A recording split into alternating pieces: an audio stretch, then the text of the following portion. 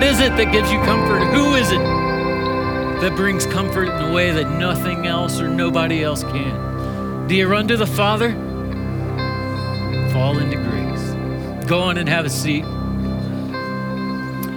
I remember back in college, I played soccer for a small college in Tennessee, and I remember we had a guy on our team, Josh, who was just incredibly good looking from behind. And I say that because we could have been identical twins from behind. That seriously, especially if we were on the other side of the field, you could not tell who was who, is what I'm told.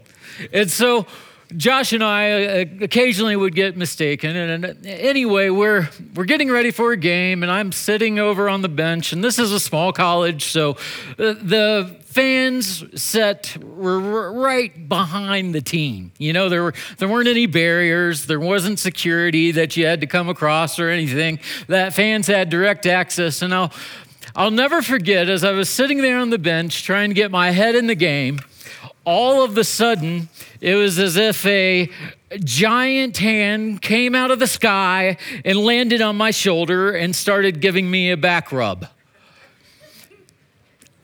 I was like, this is nice. You know, normally they do this with the starters, not me.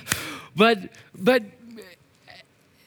it became clear to me quickly that I have no idea whose mammoth hairy hand is rubbing my shoulders. And so I turn around. I turn around to see whose face is connected to this hand, and I do not recognize this face at all. I have no clue who this guy is. Just to clarify, this is the only time in my life that a strange man has given me a back rub, and I hope it stays that way. That I had no clue who this guy was, and I could tell by the reaction on his face, he had no clue who I was. You talk about an awkward moment. Well, it ended up, it was Josh's dad. That from behind, he thought I was Josh, and so he was coming to, mess with his son, and it wasn't his son, right? When I turned around, I didn't jump up and give him a big hug. I have kept my distance. Now Josh, when he saw me, he gave him a big hug, big squeeze. It's difficult to embrace someone you don't know. It's difficult to embrace someone you don't know. It's difficult to embrace the Father if you don't know him. It's difficult to embrace his word if you don't know him. It's difficult to embrace his ways if you don't know him. So do you run to the Father? Do you know him? It's amazing to me how in life, two people can look at the exact same thing and see something completely different. It's amazing the difference perspective can make. There's going to be a bunch of jumbled letters here together that I want to know, what is it that you first see? Do you first see God is nowhere? Raise your hand if that's what you first read. All right. And then the others, you probably saw God is now here. All right, now I'm one of the sinners, I got to confess. I saw God as nowhere, right? When we look at life and pain and tragedy, research shows again and again that when pain and tragedy, disaster strike, that the responses can be totally different, two opposite ends of the spectrum. That when you think about your walk with Christ, when is it that you've grown the most? When is it the times that you've really developed in your faith and your walk with him? It's been in hard times where you've grown the most, right? That's what research says. Most people will say the hard times, the painful times, is where God grew them the most in their faith. But then others are on the other end of the spectrum, and that they walked away from their faith, stopped believing because of pain, because of suffering. How is it that we can have two totally different responses? That when we have pain, we ask, where are you, God? Why aren't you doing something about this? And let's be honest, some of us are there this morning, right now we're thinking, where are you, God? Why aren't you doing something? And if we were honest, we would even admit that we're angry, we're upset, we're hurt. We think, God, are you mad at me? What have I done to deserve this? When we go through bad times, that's often what we think is, what have I done to deserve this? That's how the people in Jesus' day thought. That's how they felt. And in Luke 13, verse 1, we read, there were some present at that very time who told him, that's Jesus, about the Galileans whose blood Pilate had mingled with their sacrifices. Just a quick pause, all right? Pilate was a governor for Rome, all right? And Pilate had ordered the slaughter, the massacre of innocent people, Jews who were worshiping God, who were offering sacrifices. Pilate had ordered for them to be killed. That's what they're talking about. And so they're looking for, how is Jesus going to respond to this? Is it a trap? Is he going to say, Pilate overstepped his bounds in showing no regard for our worship? Or is he going to condemn the Galileans and the people revolt? It says, and he answered them, do you think that these Galileans were worse sinners than all the other Galileans because they suffered in this way? You see, it's the law of retribution, that they thought you get what you deserve. And Jesus asks or answers with a question to reveal intent. But let's read on. No, I tell you, but unless you repent, you will all likewise perish. Or those 18 on whom the tower in Siloam fell and killed them. The tower in Siloam was probably associated, commentators believe, with ceremonial washing, and that they were worshipers of God, and that the tower fell accidentally and killed 18 of them. He says, do you think they were worse offenders than all the others who lived in Jerusalem? No, I tell you. But unless you repent, you will all likewise perish. See, the question we all ask or think is, when tragedy strikes, when disaster happens, is why is it deserved? What have we done to deserve this? Where is God? The question that has been wrestled for centuries and centuries is, why do bad things happen to good people? Right? They were offering sacrifices. They were worshiping God. Why did something so tragic happen to them? Why do bad things happen to good people? I really can't answer that in a way that's satisfactory. And I want to say right now from the get-go, before I go any farther, that I know we have brothers and sisters here that are in a storm, that it's chaos all around you. And I want to say, please do not think I'm minimalizing your pain, that I'm just trivializing it and pushing it out the rug. How I would have a conversation with you in person is different than right now. Right now, we are looking at what the word says as a biblical, try to have a holistic approach to pain and suffering in our view and response to it. That why do bad things happen to good people? That first of all, you've got objective and subjective. So many people will allow pain and suffering to discredit and say, well, there can't be a God because look at this, bad things happen to good people, all right? And what the problem is that, though, is, well, one, how do you get this objective truth? If we're just the result of evolution, survival of the fittest, that all of a sudden we just develop the sense of morality that everyone subscribes to? Well, you see, there's subjective truth at the same time of how would we know what a crooked line is unless we have the concept of a straight line? Where does that come from? You see, that the trouble of pain and suffering doesn't disprove God. It doesn't necessarily prove him, but our rationale to get there will give evidence for God. I don't know if I'm making sense with that. Let me try it this way. How do we know good? How do you know if someone's a good person? It's subjective, right? Objective, there's one truth. Subjective, it's open to interpretation, all right? Well, Hitler, he thought he was doing good. for his people. Was he? No, we would all say that's a moral absolute evil, right? It's because we have this, the Creator's given us this sense of morality. That when you look at a praying mantis in nature, they're crazy, trippy animals.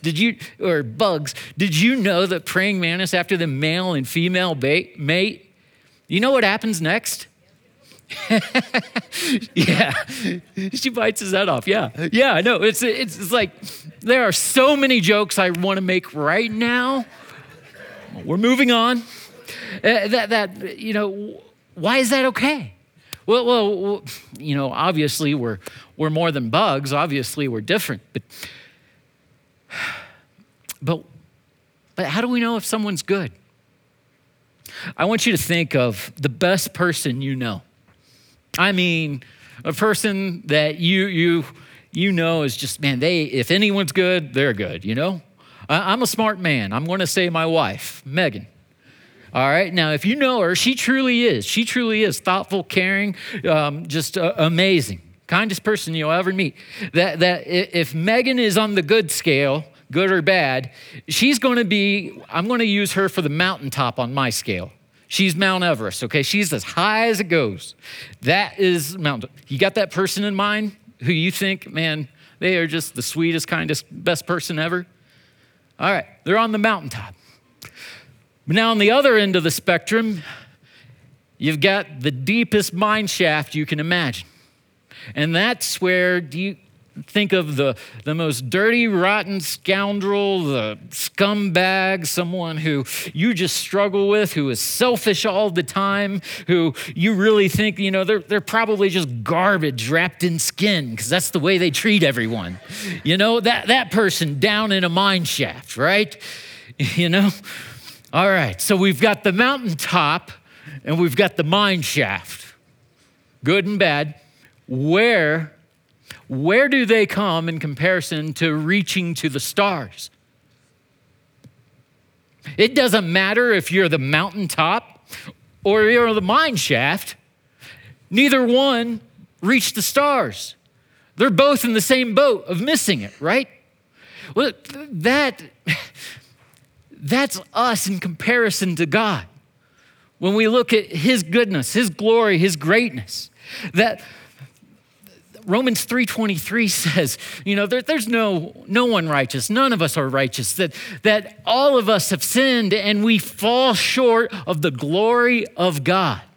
That in comparison to God, it doesn't matter where we are on the scale, the mountaintop or the mine shaft, we all are in this same boat of we all fall short of the glory of God. Man, I know this isn't going to be the most popular sermon. I know you are not glad right now that you came to church to hear how bad you are. The easy text, they give to Pastor Justin. He gets to tell, rock the house, knock it out of the park, I get, you're all bad.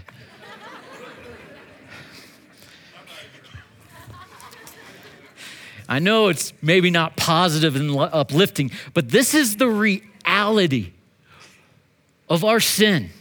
You see, why do bad things happen? It's because of poor choices that we've made, poor choices that others have made. And that have hurt us, that it all comes from living in a fallen world. You see, if we go back in Scripture to the garden, Genesis 1, where God created everything, it was perfect. It was beautiful. It was the way things were meant to be. Creation was perfect. Adam and Eve's relationship with each other was perfect. Their relationship with God was perfect. It was truly paradise. But you remember what happened? That Adam and Eve didn't trust God. They wanted their eyes to be open like him, and they got what they wanted, but they found out that what they wanted wasn't what they really wanted. That when they ate from the tree they were not supposed to, sin entered the world. All of a sudden, they saw shame. They didn't see themselves right. They saw conflict. They saw pain. They saw destruction. They saw death. All of this, all of creation was subjected to the curse because of sin. You see, that's not what God originally intended. And God hasn't abandoned his plan. That if you remember, God kicked Adam and Eve out of the garden so they wouldn't eat from the tree of life. Now, why did he do that? Perhaps that was the greatest act of love in that he knew that this isn't what we were built for, that we were built for more. We were built for life with him in paradise. And so that one day we have the hope that one day we know we are going to be given new heavenly bodies, that we are going to see the curse reversed, and that everything will be done away with. That's the old order. That's sin. That's death. That's destruction. That's pain. All of that will be done away, and that creation longs for the glory that's going to be revealed when the sons of God are revealed. But here we are. Why do we go through these broken times, these hard times? It's because we live in a broken world and we get this backwards. We begin thinking this is what we were made for. We begin thinking this is where we want to stay, that this is all there is. And when we lose the perspective, we lose perspective on what God is doing. We get it backwards and start to think that it's all about us. C.S. Lewis,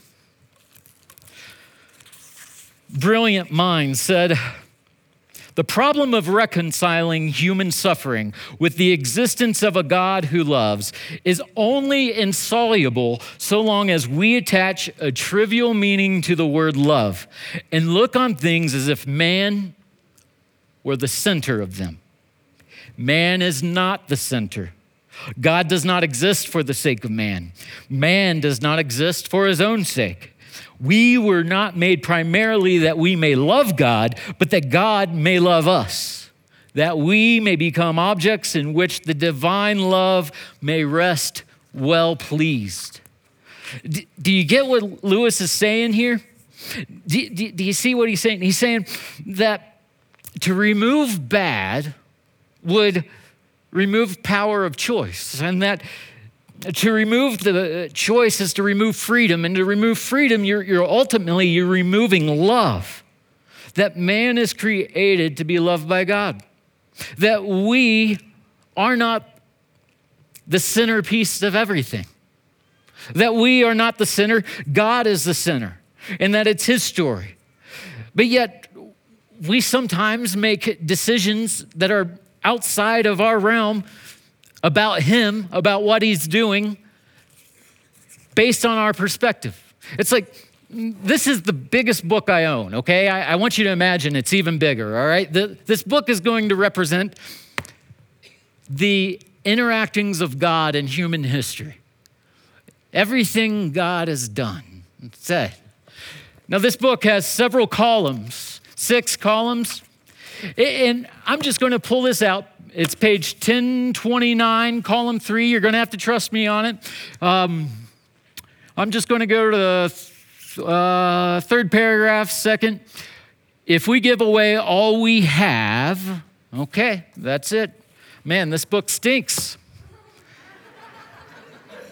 That's ludicrous, right? You don't read and judge a book based off one little phrase. I didn't even read the whole sentence, right? But yet that's our limited perspective, and we try to make judgments based on things we don't know. I like how someone said, you know, if God were the ocean, and I'm a water bottle, and I go scoop up some of the ocean into this water bottle, and I think that because I can understand what's in this water bottle, I can understand everything about God or the ocean. That's crazy, right? That is ridiculous, but yet that's how we think sometimes. Why does God allow pain? I'll be honest. I don't know. I don't have maybe the answers that would satisfy our questions. I know this, though. I know we're not the first ones to go through pain and suffering. That if we go to one of the oldest books in the Bible, Job, you go back to Job in the Old Testament. Do you remember? Job was a righteous man, and yet Job suffered. We have the expression, the patience of Job. You remember there's this whole conversation that Job probably wasn't even aware of between God and Satan. Satan is making the accusation that Job just worships God because Job's got the perfect life. And so does God inflict pain on Job? No, it's Satan. Satan takes his everything, his possessions, all of it. He takes his children even his own health. And yet Job remained faithful to God. Job's friends try to comfort him, and they're like, come on, Job, you know you're getting what you deserve. What's the deal, Job? You've done something to deserve this. And Job is just crying out for God for answers. And God, after 30, almost 40 chapters, shatters the silence. And does God tell Job why? No.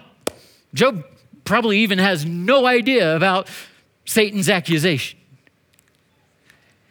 Instead, God gives Job more questions.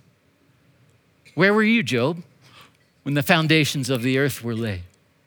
Surely, you look at our creation, right? You look at Earth and our solar system and revolving around the sun and the rotation, how perfect everything has to be, that we're not off course, or we get too close to the sun, or we melt, we burn up, or we get too far from the sun and we freeze. That it all, if God had a control room that we could see everything he controls, it would blow us away. It'd blow us away. Jesus didn't answer the questions they were asking, but rather he said, no, I tell you, unless you repent, you will perish. You see, we get all of these earthly dilemmas. Sin is an earthly dilemma that longs and requires a heavenly solution. That we get short-sighted and want to make sense out of every little detail. And Jesus brings it back and says, no, he plays the long game. That unless you repent, you're going to perish. What good is it to have every answer to every question if you're going to perish? They were missing what God was doing right there, that Jesus was going to be the way. They were missing it. They were worrying about destruction and tragedies, and it happens. It wasn't that it was deserved. It's part of living in a fallen world. I don't know why. I don't know why bad things happen. I can't answer that for you, but I can suggest that that's the wrong question. Recently, I was going through a difficult time, and I was lamenting to my friend, just, having a pity party and saying, why? Things weren't going the way I thought they should be. And he gave me the best advice. He said, why is what we want? Why is what our body wants, what we want to make sense out of? But perhaps the question you should ask is what? What is God trying to show? What is God wanting me to see? What is God allowing to bring him glory in my life here? God does not always remove our suffering, but God can always redeem our suffering. God does not always remove our suffering, but God can always redeem our suffering. He can bring purpose to our pain. Only God can do that. Only God can bring a joy, a hope that endures, long suffers, that has patience, that waits for something that we know is greater, that doesn't even compare to what we're facing now. Chip Ingram, in his study of the real God, hey guys, our men's ministry, Thursday nights studying, just started this. Men, you need to get involved with our men's ministry. They've got a study Monday night. Yesterday, on Saturday, we had men's breakfast. Guys, you need to be a part of the men's ministry. Young, old, married, single, it doesn't matter. If you're a man, be involved in this. Chip Ingram, in a study that they're doing on Thursday nights, all right, he calls it the 50-20 principle. The Genesis 50-20 is a story of Joseph. And if you know Joseph's story, God was with Joseph, but it sure didn't seem like it. It sure didn't feel like it. That Joseph was the youngest and he was kind of the brat. And so his brothers one day, they threw him into a pit. They were going to kill him, but then they said, let's make some money off of this. His own brothers sold him to be a slave in Egypt. His brother sold him to slavery, but yet God was with him, is what we read over and over again, that when he's a slave in Egypt, Potiphar, his master, he becomes Potiphar's right-hand man, that everything's entrusted to him. And yet Joseph is lied about, is framed for something he didn't do, for something he refused to do that was wrong. And it says the Lord was with Joseph, but Joseph went back to prison. Joseph, was knocked down again. And in prison, the Lord's with him, right? Joseph, rise up. You got to think, what's going on? Joseph is forgotten about by people. He's betrayed by people, lied about. It keeps saying the Lord is with him, but it sure didn't feel like it.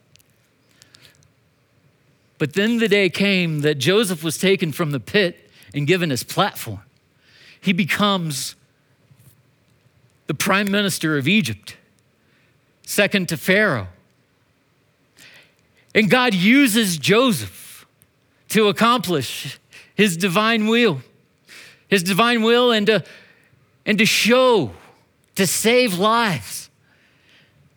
A famine strikes the land, and Joseph's brothers, who by now I'm sure had forgotten all about him, come in looking for food, come to Egypt, and they are there before Joseph, and they have no idea it's him. I'm not going to spoil it. You got to read Genesis. But Joseph says this is Genesis 50:20. Joseph says this to his brothers. They're for sure Joseph is going to kill him. He says, what you intended for evil, God meant for good. What you intended for evil, God meant for good. And that the Genesis 50:20 principle is true for all of us. We are going to have attacks. We are going to have days where we get sucker punched, where we get knocked down. There are going to be things that are intended to harm us, to hurt us. But God always intends it for our good. Not that he causes everything, but that God is working it for our good eventually. You see, we get confused, and in our feelings, our circumstances, we look at how things are going down and down and down. We forget the Lord is with us, and we think, what? Why does God hate me? Why is God so mad at me? That wasn't the case with Joseph at all, was it? See, our feelings come and go. If you want to know how God feels about you, it's on the cross. It's on the cross where he shows his feelings for you, that he gave his son, that we could live with him forever. See, God's love is constant for us. But the reality is that God's answer to our prayers sometimes is no. Sometimes God's answer is no. That we would love for, the moment we give our lives to Jesus and follow him, that life just goes up, up, up, up, up, right? That's not the case. And that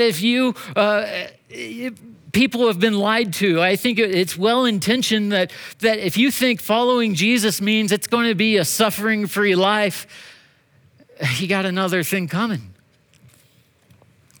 See, don't get me wrong. Life is better. Life is better with Jesus. And with Jesus, I'm better at life. That is so true. But we'll hear sometimes, well, Chad, if you just had enough faith, if you just prayed with more faith and asked boldly, then God would do this. And maybe you've heard it, that if you just had the faith that it's pinned on you, that the problem is you. But I say that is not scripture. That is not the way it works every time. God's answer is sometimes no. Please hear me out. Don't check out. That when you just look at the disciples who followed Jesus, right? That they followed Jesus, and yet they died martyrs' deaths. John lived a martyr's death, and the rest were killed for their faith.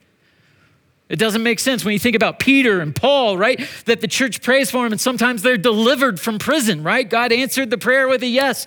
But then both of them, history tells us, Paul's beheaded and Peter was crucified upside down. Why does God sometimes answer yes, and then sometimes it's not the answer we seek? Is it just because they didn't have enough faith? I don't believe that. You go to Hebrews 11, where we read about the heroes of faith, and that, these people, these men and women lived with such faith that their lives are testimonies of what it looks like to live by faith. And we love to talk about Abraham and how the father of faith, in faith, his life was full of suffering though.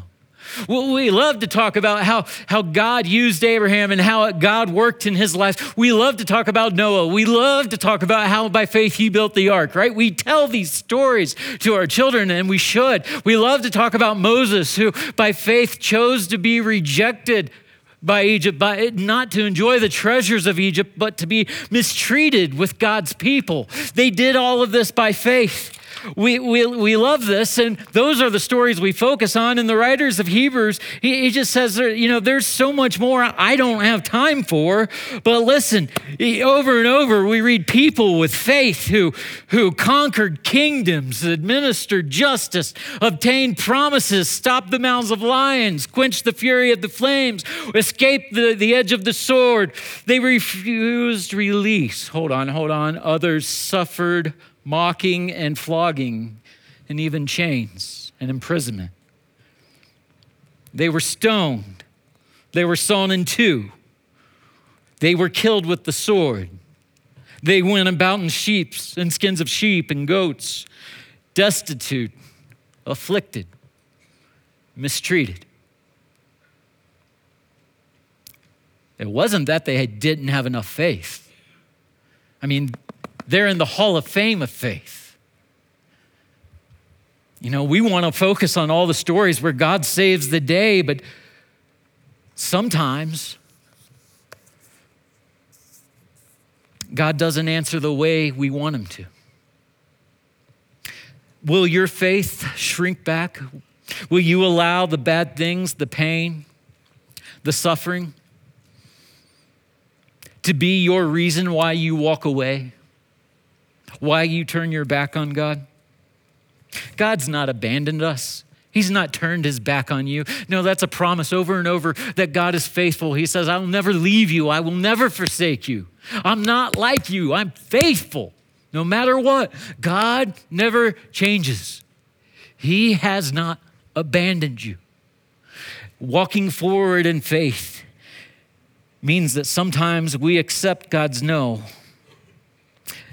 and that we trust God's no is going to lead us to grow. A good parent doesn't always say yes to their kid. A good parent will sometimes, say no or not give them the request. Because he wants to play on the pavement, you don't let him play in the street, right? You tell him no. You don't give him the shiny knife on the counter, right? That's not for their good. I remember taking our boys to ER. They needed stitches. The blood's got everywhere, and it's gross.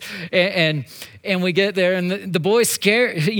My son's scared at the doctor when the doctor comes in. He is terrified. He's never been in a hospital before, and here he is with blood all over him, and the doctor's coming to give stitches. And what do you have to do? You, as a parent, have you had to hold one of your children down so the doctor could work on him? Yeah, it's horrible. It's horrible because the whole time they're terrified. They're screaming, no, no. And you want to say, yeah, let's get away from that mean old doctor, right? But no, it's for their good. See, we have to trust that if we know how to take care of our children, and we are far from perfect, then doesn't our perfect Heavenly Father know how to take care of his? And that when he tells us no, he's looking for our good, and he's looking for us to grow. Paul pleaded 3 times that God would remove the thorn in his flesh. And God's answer was what? My grace is sufficient for you. My power is made perfect in weakness. You see, the times where we're told no are the times we grow the most because we see it's not our power, that we can't do it, that God's power shows up. Jesus is the ultimate example. Hebrews 5, verse 7 says, while Jesus was here on earth, he offered prayers and pleadings with loud cry and tears to the one who could rescue him from death. And God heard his prayers because of his deep reverence for God. Even though Jesus was God's son, he learned obedience. Even though Jesus was God's son, he learned obedience from the things he suffered. In this way, God qualified him as a perfect high priest, and he became the source of eternal salvation for all those who obey him. Jesus became a man and emptied himself, that he grew in wisdom, stature, and favor among men, that he learned obedience through suffering.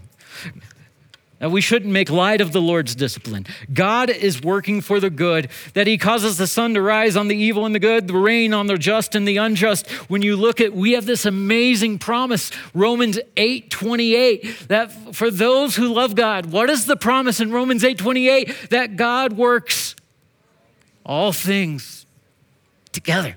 Not that all things are good, not that God causes all things, but that in all things he is able to work for our good, that we would become more like Jesus. Our definition of good is sometimes wrong.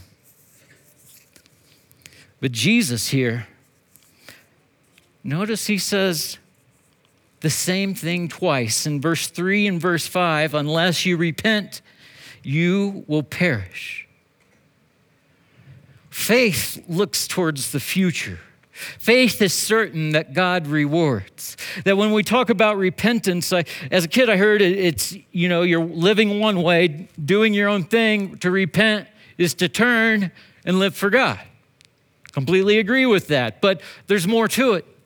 That repentance is a change of heart and mind that changes your life. Make sense? That to repent is when you've had a change of heart and a change of mind, and your body is going to show it because your actions show it.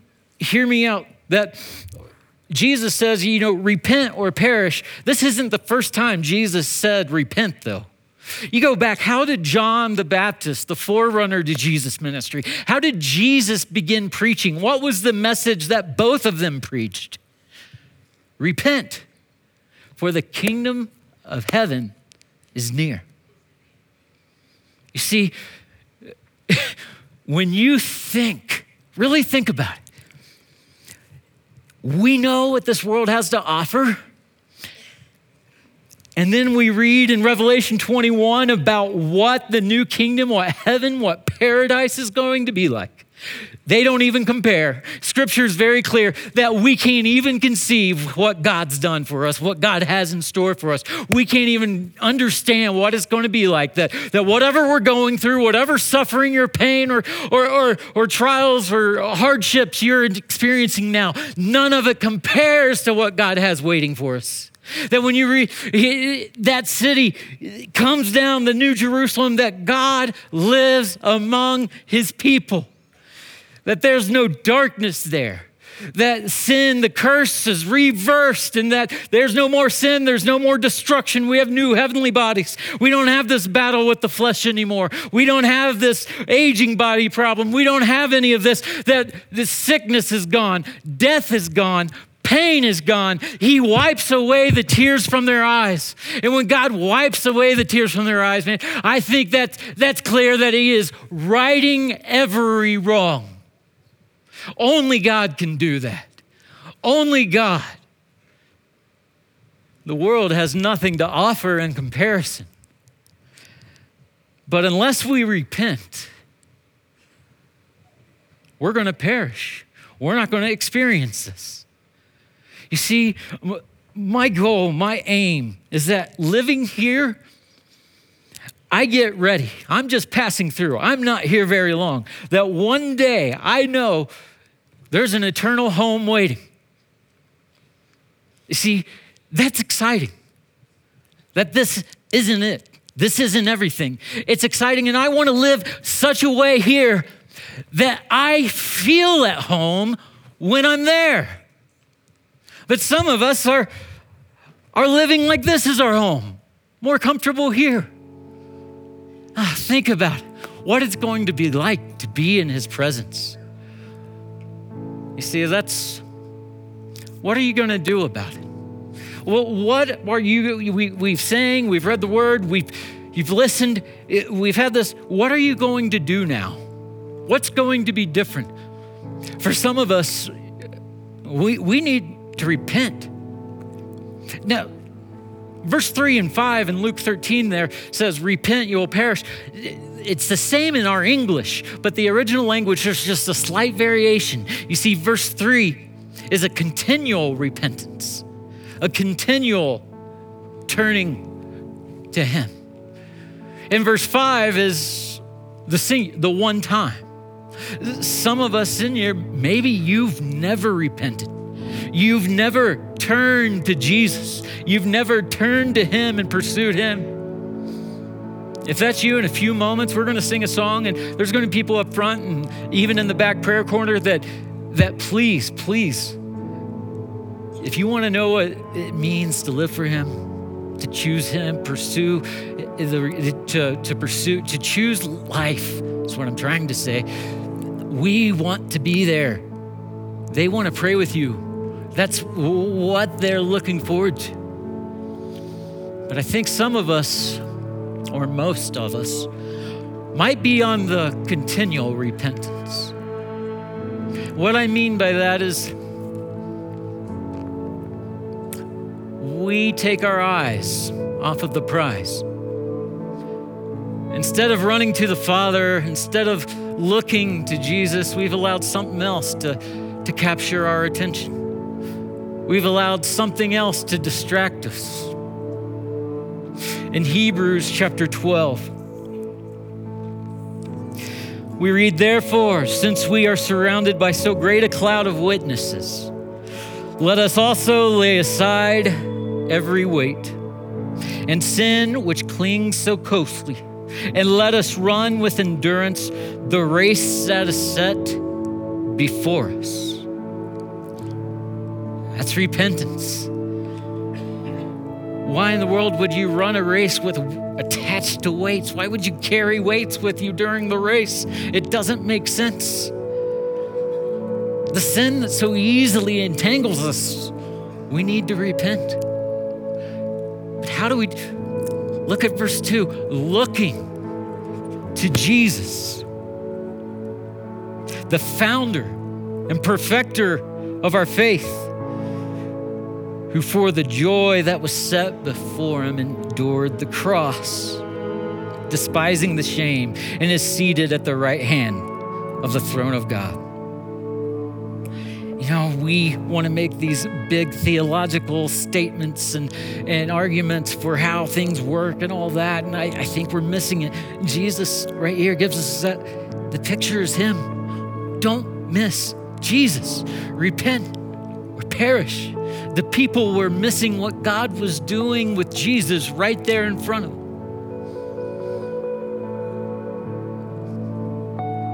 Look, fix your eyes on Jesus.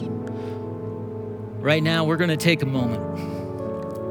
And we're going to do what's called communion. If you don't know, this is the way that Jesus asked His followers to remember Him. And that there's a piece of bread. It's unleavened bread. There's so much symbolism goes with the Passover. But quite simply, it's made without yeast. This represents Jesus' body. Yeast represents sin, that it's made without yeast because He lived without sin.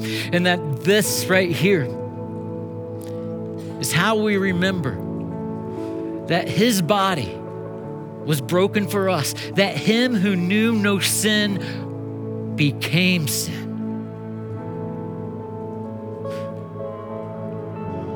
Let's eat.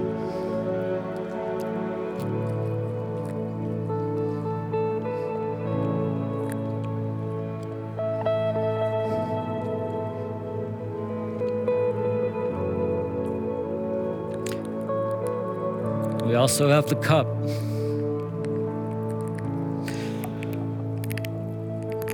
It represents His blood that was poured out.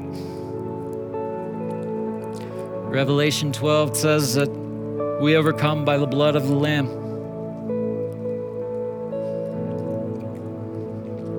It's not sinless perfection. We all fall short. His love for us was shown and his blood was poured out that we could be washed white as snow. And that as often as we do this, we proclaim the Lord's death and we proclaim his life and resurrection as well. Let's drink.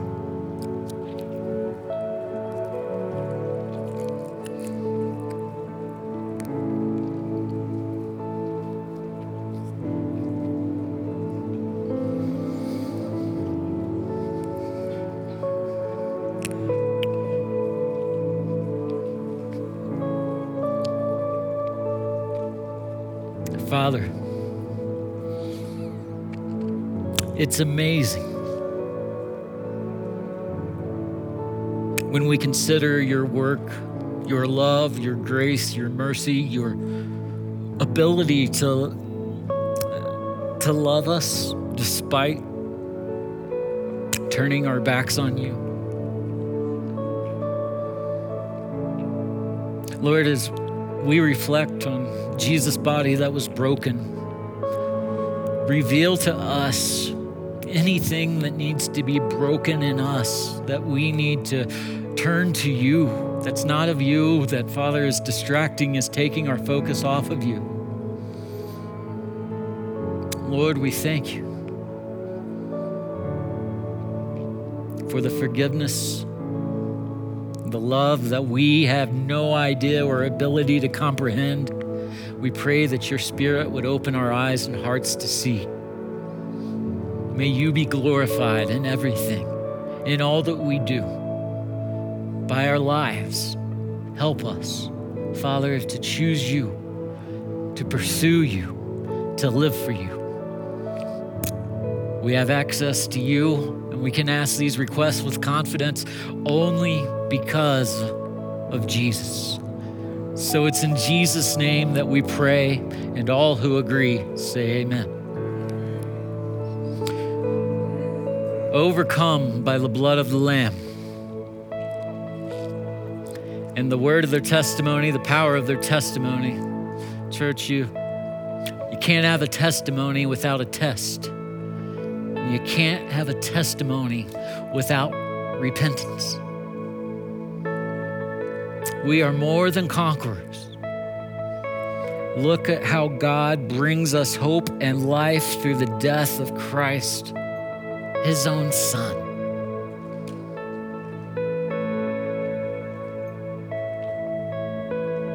It's humbling. He died for us. Will we live for him? Love you, church.